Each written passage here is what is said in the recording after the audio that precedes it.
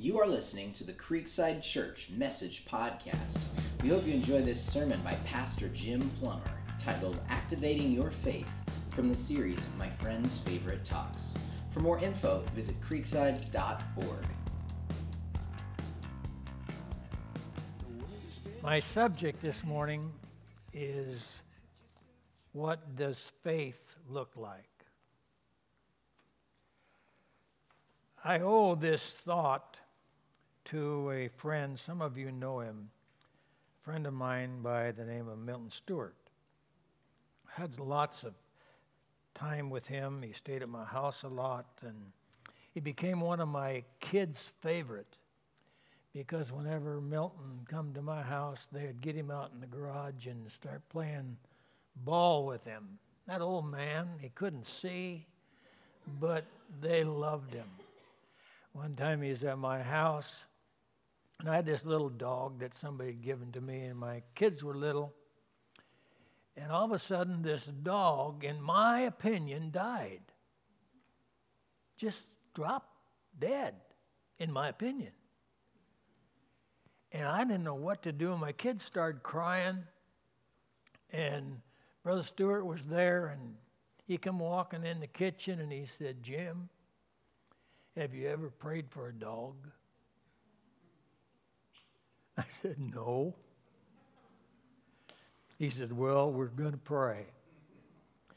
And he knelt down, and I knelt down, and he prayed for that little dog. Now, I don't know whether it was dead or not. I'm just telling you that about 5 minutes later, that dog is running all over the place.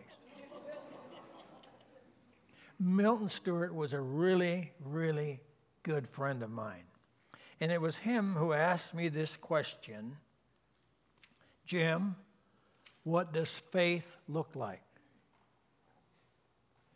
He took his thought from Mark, the 2nd chapter, where the man was paralyzed. Jesus was in the house, and they couldn't get in the house with this paralyzed man. They were carrying him to Jesus. You remember the story, how that they climbed up on the roof and tore off the thatches, and 4 men on a rope lowered that man, sick and paralyzed, into the presence of Jesus. The scripture says that Jesus looked up and said, "Thy sins be forgiven thee." Later on in the discussion, because of the Pharisees, he said, "Take up your bed and walk." The scripture there says, when he saw their faith. What does faith look like? Faith in that case looked like 4 sweaty brows, 8 calloused hands, letting a rope in the presence of Jesus. What does faith look like? James said this: "You show me your faith. Show me your faith by your works." What does faith look like? Peter makes a really strong statement. In the 2nd chapter, he said, "Abstain from fleshly lusts that war against men's soul." He said that have your conversation or your life among the Gentiles, whereas they may speak evil of you as evildoers. You know, Christians are not well accepted in the workplace of the world. A lot of times, unbelievers are turned off because of how we talk, pushing the gospel at them. He said, don't do that. He said, You go out while they may speak evil of you. Here's what he said. They may buy your good works, which they shall see. Glorify God in the day of visitation. Now, here's what that means, folks. God is going to visit, I believe, every person in the manner of their own understanding. And in this scripture, he said, at that day of visitation, what is it that God will use to speak to people?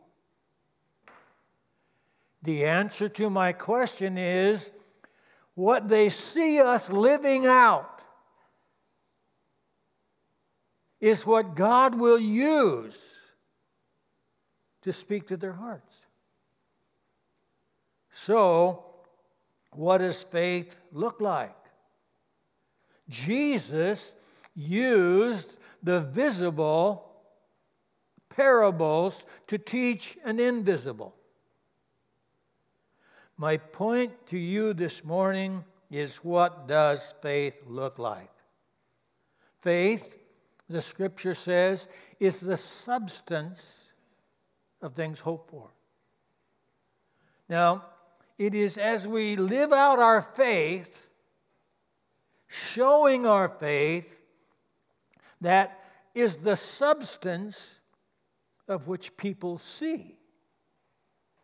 Faith becomes substance when it is visible by people who live their faith. You get my point? What does faith look like? Now, I need to say to you, where does faith come from?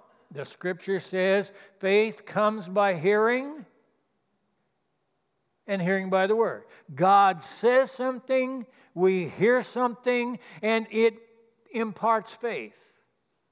Now, I am one who believes that every person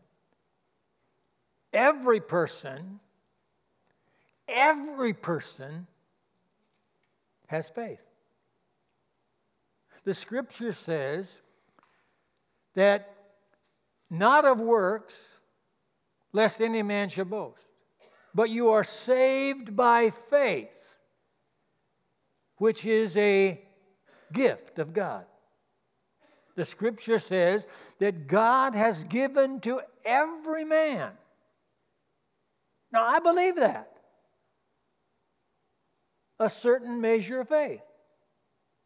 So I'm not talking to anyone that this doesn't resonate with. Whether you are a believer or not, you have faith. Because God has given it to every man. Now, I will tell you that not everybody has activated their faith. Not because they don't have it, but you see, faith has action. Now, attitude toward faith will determine whether or not you put it in place. You see, attitude does determine action, good or bad. I play golf, I get impatient, I start swinging bad, I blame the people in front of me, and then I get impatient again, and I start hitting bad shots. I hit so many bad shots that I say, this is a waste of time, and I quit. My point is a negative, but attitude determines action. And your faith is really activated when you take action based upon your faith or what God says. Now, Abraham is a good illustration of my point. He was making idols over in Iraq today, Ur of the Chaldees. And God shows up to him and says to him, I'm going to give you a land and a people. Now, the Scripture says that Abraham went out based on what God said. The Scripture says that Abraham went out not knowing where he was going. What did he do?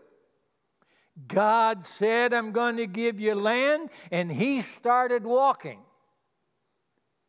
God gave him a land, and God gave him a people. But his faith was acted out. It wasn't something inward, it was put outward.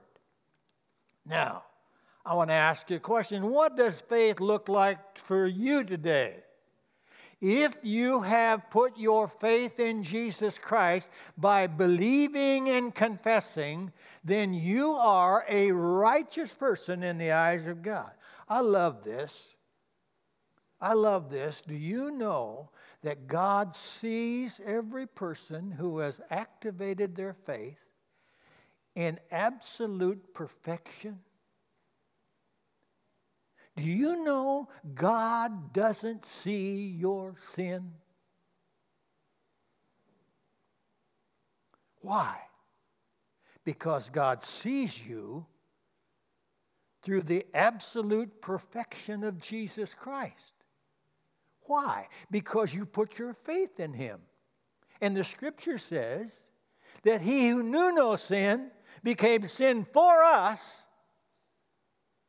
that we might be made the righteousness of God in Christ Jesus. Now, if you are here today and you have put your faith in Christ, then I want you to know you are saved. You are seated with Christ. You are sealed by the Holy Spirit of promise. You have activated your faith, and God declares you righteous. If you have not activated your faith, hear me, I don't take long in conclusions. You can activate your faith right here and now by believing in your heart and confessing with your mouth that Jesus died and rose again. You are a person who has activated your faith. You understand that? Now, I chose as my illustration today a man by the name of Shamgar. You can read about him in the 4th chapter of Judges. Let me explain the Judges. The first, Israel was governed by the law that God gave to Moses. Joshua followed Moses. And they got into the land of Canaan, and God began to lead Israel through what is known as Judges. After the period of Judges came the period of the prophets. And after the prophets came the kings of Israel. So Judges, the period of the Judges, was the period after the law of Moses. Shamgar was one of those judges. Now I want to read to you the times that Shamgar lived. Here's what life was to Israel. The 4th chapter, the 6th verse says, in the days of Shamgar, the son of Anath, in the days of Jael. Jael is the one who drove the spike through the head of Sisera when he was hiding out in her tent. That's an interesting little story. Can you imagine that? Just taking the old spike and driving it right through his head. My point is that it says the highways were deserted. The travelers walked along the byways. They couldn't even go out in public. Village life ceased. It ceased in Israel until Deborah. Now, Deborah was a prophetess who became a judge. She rises up, and some of her songs were recorded there. But in the days of Deborah, in the days of Jael, in the days of Shamgar, there was this woman who was a prophetess. And she said they chose new gods. there was war in the gates. Not a shield or a spear was seen among them. 40,000 in Israel, and not a weapon among them. And then it says, my heart is with the rulers of Israel who offered themselves willingly to the people. In the last verse of the 3rd chapter, we see Shamgar and his faith. I read to you about the times of Shamgar. Now let's talk about how he lived, how he showed his faith. It says, after him, after Ehud, was Shamgar, the son of Anath. Now notice what he did. Israel, as a people, are slaves to the Philistines. These mighty people of God are slaves. They can't even go in public. They are victims of sinfulness and unbelief. But I want you to notice something. What does faith look like? Shamgar is my example, and it says, and after him was Shamgar, the son of Anath, who killed 600 men of the Philistines. They were giants of people. And he killed 600 of them. What did he do it with? With an ox goad. A stick about 8 feet long, flattened on one end to clean the wheels, pointed on the other end to goad the oxen. It says that he killed 600 Philistines, and then it says he also delivered Israel. Now, my point to you is, Israel, while they were enslaved, were still the people of God, but they had allowed unbelief or not acting their faith, put them into captivity. But they were the chosen people of God. They were hiding. The highways were deserted. Anarchy in the streets. Village life had ceased. People were worshiping idols. Injustice was what society lived by. And they were disarmed.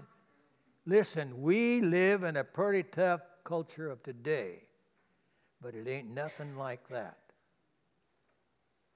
Hear me. Well, how does faith work? How did it work in the case of Shamgar? Well, faith comes by hearing. No matter how long there had been an absence of a prophet. But the scripture says faith comes by hearing. So evidently, Shamgar had heard of the history of Moses. Shamgar had undoubtedly heard of the history of Joshua. But Shamgar right now is a captive slave. But hear me, a captive slave. Now, what I want you to get is, a lot of people never act because they don't think they have the anointing to act. They don't feel the shaky hands when they go to pray for you. People don't fall over when you pray for them. So you have a tendency to say, well, what can I do? What I want you to get is that God never asked anybody to do anything supernatural. Because you can't. But what Shamgar did is he did what he was trained and qualified to do. He was a farmer. So one morning, somehow he says, enough is enough. I'm tired of being sick and tired. And he gets up, goes to the barn, gets his oxen, puts the harness on it, backs them up to the cart, hooks up the cart, takes the cart to the field and loads what crop he has. What's he going to do? He's going to act like faith. He's going to go do what he would normally do. He starts toward the marketplace. What does faith look like? What does your faith look like? Here's what your faith looks like if you will activate it, is start acting like you believe what God says. He doesn't ask you to do anything supernatural. Just start acting. Oh, I'm here to tell you, yeah, in spite of our great man of faith, the Philistines attack him. And all he's got in his hand is a tool to goad the oxen. And he starts swinging that ox goad. People, Philistines dressed in armor, start falling. And when it's all over with, he's killed 600 men. But that's not the good part. The good part is that people saw what he was doing. And you know what? They started believing in the God of Israel. And the scripture says that he not only killed 600 men, but he set the nation of Israel free. Now, that's pretty good to me. That's pretty good to me because I'm here to tell you that the same faith that Shamgar had is the same faith you have. And what happened is that he simply started, he didn't do anything supernatural, did he? He didn't have any magical prayer. He just rehearsed what he had heard from God through the prophets of old. And he started acting as if it was true. And what he found out was it was true. And I am here to say to you today that you have the same kind of faith that needs to be shown. It needs to be visible. You see, your faith is what God honors. Now, I will tell you, I'm not asking everybody to go take on the Philistines. You know, I've had to learn something about my own faith. When I pastored in Grand Island, Nebraska, I worked hauling trash. And the Lord put a burden in my heart for people who worked with the trash. And God began to save people. People who got saved started talking about Jesus to their friends. And pretty soon this little church that I pastored was full mostly of trash collectors. I come to Martinez. I don't think anybody's still alive that will relate to this or know this. But I will never forget the first day I walked out on the platform. All I could see, pardon me, I am not trying to be difficult, but half of the congregation was women, single widow women above 70 years old. All they knew how to do was to call the pastor and complain about everything. I hated answering the phone on Monday because I knew it was coming. I could tell you some names that if my wife answered it, I'd say, who is it? Because there were some of them just bored me to death. But I remember saying, God, there's got to be more to this than this. And hear me, all I'm trying to tell you is I started acting like I believed what God called me to do.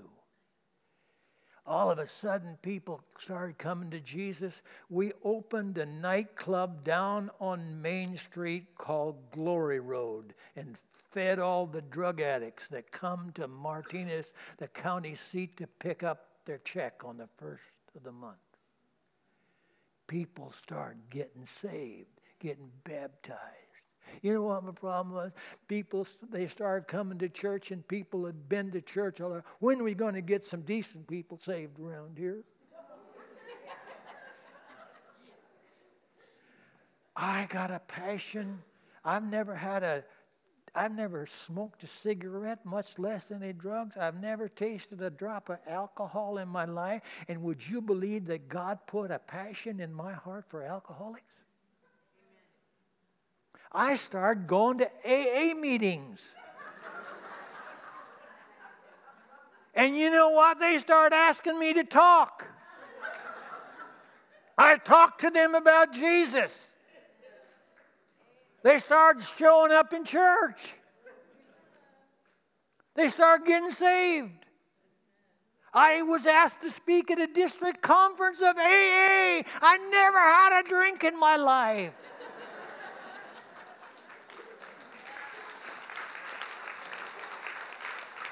Hear me this morning. I've had I went to Lodi. It was multiplied Martinez when I came there. All I'm saying is that I started working with rock musicians. And they started getting saved. My parents wouldn't even let me listen to Elvis Presley. And I had them come to Christ, and I said, well, Lord, I'm going to use them. So I started having a service called Main Event, and I used famous rock groups' music. Shared the gospel. I'm going somewhere. I'm not bragging. I'm going somewhere. And all of a sudden, people just started coming to Jesus. I had to enlarge. That's what Terry was doing, enlarging the sanctuary. Filled that place up. And I've had a great run. But you know what I do now? I take care of my wife who has some physical problems.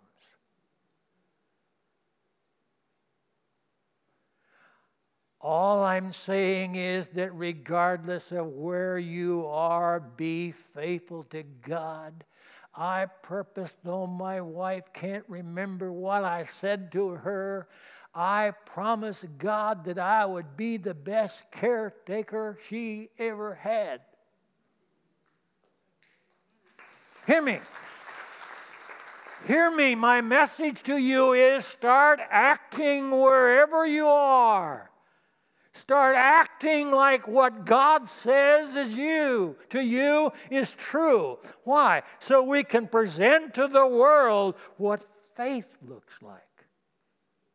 And in the process of doing that, let me tell you something. You'll have what I have. Your kids will have what I had. I had a great heritage of faith in the family. I'm from a family of 12 kids. Here to tell you that in 12 kids, we never, ever, 12 kids, never, ever went to a doctor. Why? My parents believed in healing. And they simply acted. Whether you got healed or not, you were supposed to act like you were healed. I learned that. I learned to act on what God said. You see, my parents passed a heritage to me. I got some great pictures of what faith looks like. I was 7 years old. My younger brother, Joe, and I were playing in a barn out in Sourdough Flats and outside of Belfouche, South Dakota. Nobody had a car. We were alone with my mom, and everybody else was off to school. And Joe and I were playing in the old barn. And there was a bottle of Black Leaf 40 poisoning. Joe, dumb Joe. No, he's a good boy. But he unscrewed it and drank it. He fell over. I run and told my mom something happened to Joe. She come out to the barn and looked at him and picked him up and said, God, you gave him to me. If you want him, take him. But if you don't take him, heal him. And 5 minutes later, we were playing again in the barn. My favorite memories of a childhood was waking up in the middle of the night, cold winters in South Dakota, and hearing my mother crying out to God for her family. We could not go out the door to go to school, even if we had no breakfast, until we had family devotions. We couldn't go to bed. Remember, there's 12 kids in this family, until we had family altar. I learned to read, reading the scripture. A verse, everybody had to follow and read a verse. And then you had to wait till 12 people plus my mom and dad prayed. My mother prayed so long, I know the Lord had to go to sleep on her. When she finished, everybody was asleep. But I'm here to tell you, I saw what faith is. My dad said something to me. My dad meant what he said and said what he meant, and never one time did he not keep his word, good or bad. There was never any anger when he used his belt, because he told us exactly what he was going to do. It has made it so easy for me to be able to stand here and tell you to listen to what God says, because I learned to trust God's word, because I learned to trust my Father's word. I have a brother, Paul, when we were in college, was in a truck accident, and I was told when I come into the office that they had called an ambulance, and on the way home, I met this ambulance with my brother in it with lights blaring, headed toward the hospital. I went home and got my mom, and I said, something happened to Paul. We better go to the hospital. And we drove to the hospital, and we waited and we waited and we waited. And finally, Dr. Stainsby come out of surgery. And my mom walked up to him and said, I'm Paul's mom. I want you to tell me the truth. And he said to her, "You asked for it, I'll tell you. If he lives through the night, you will put him on a frame and turn him every half hour the rest of his life." We went home, walked in the front room, and my family was there, and my mother exactly said what Dr. Stainsby said.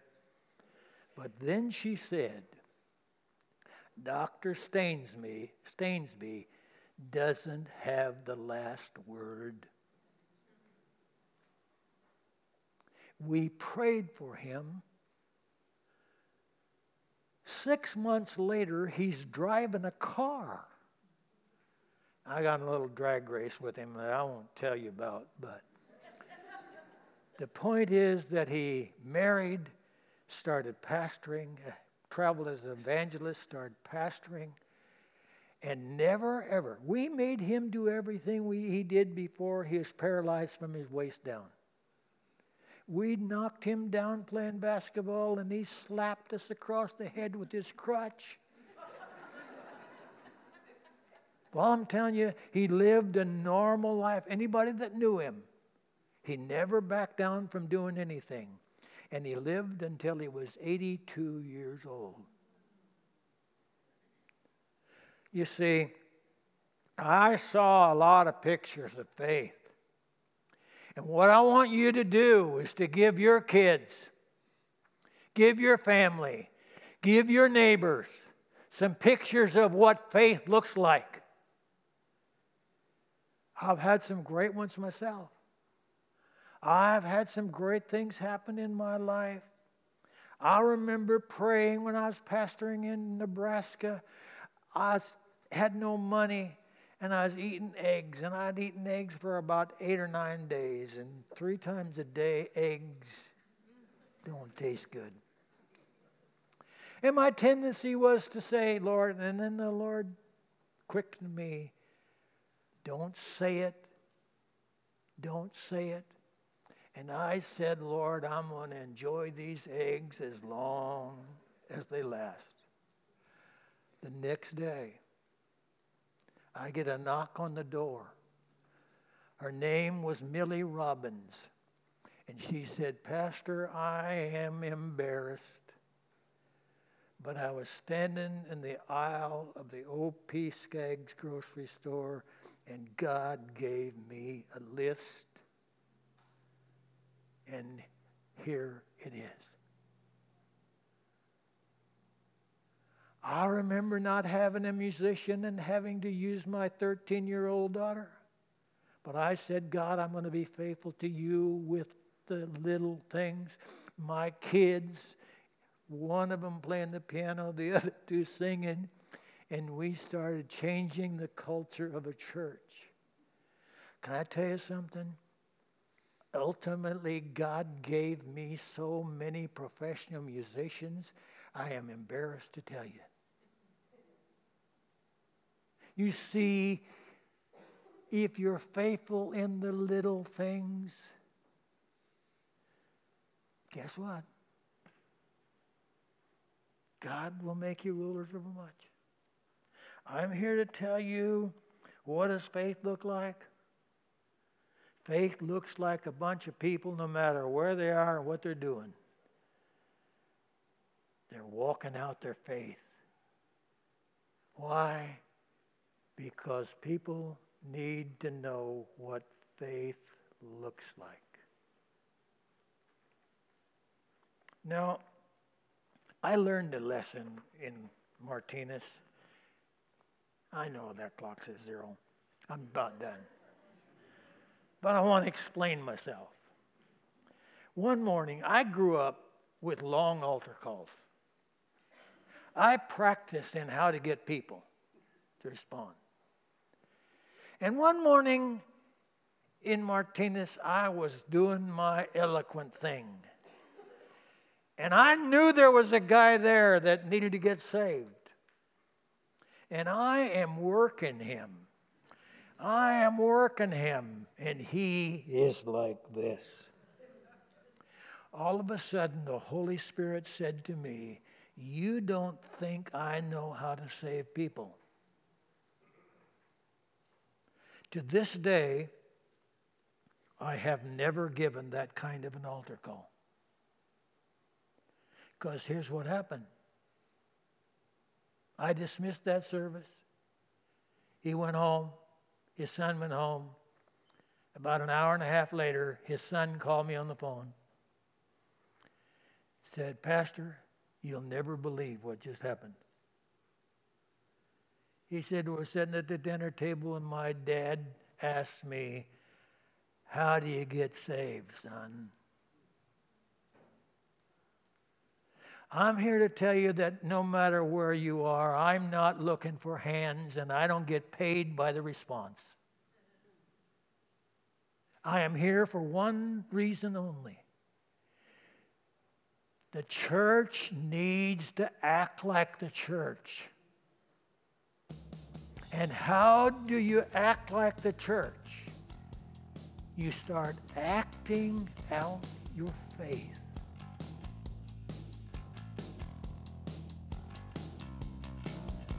The world is spinning fast tonight. You can hurt yourself trying to hold on.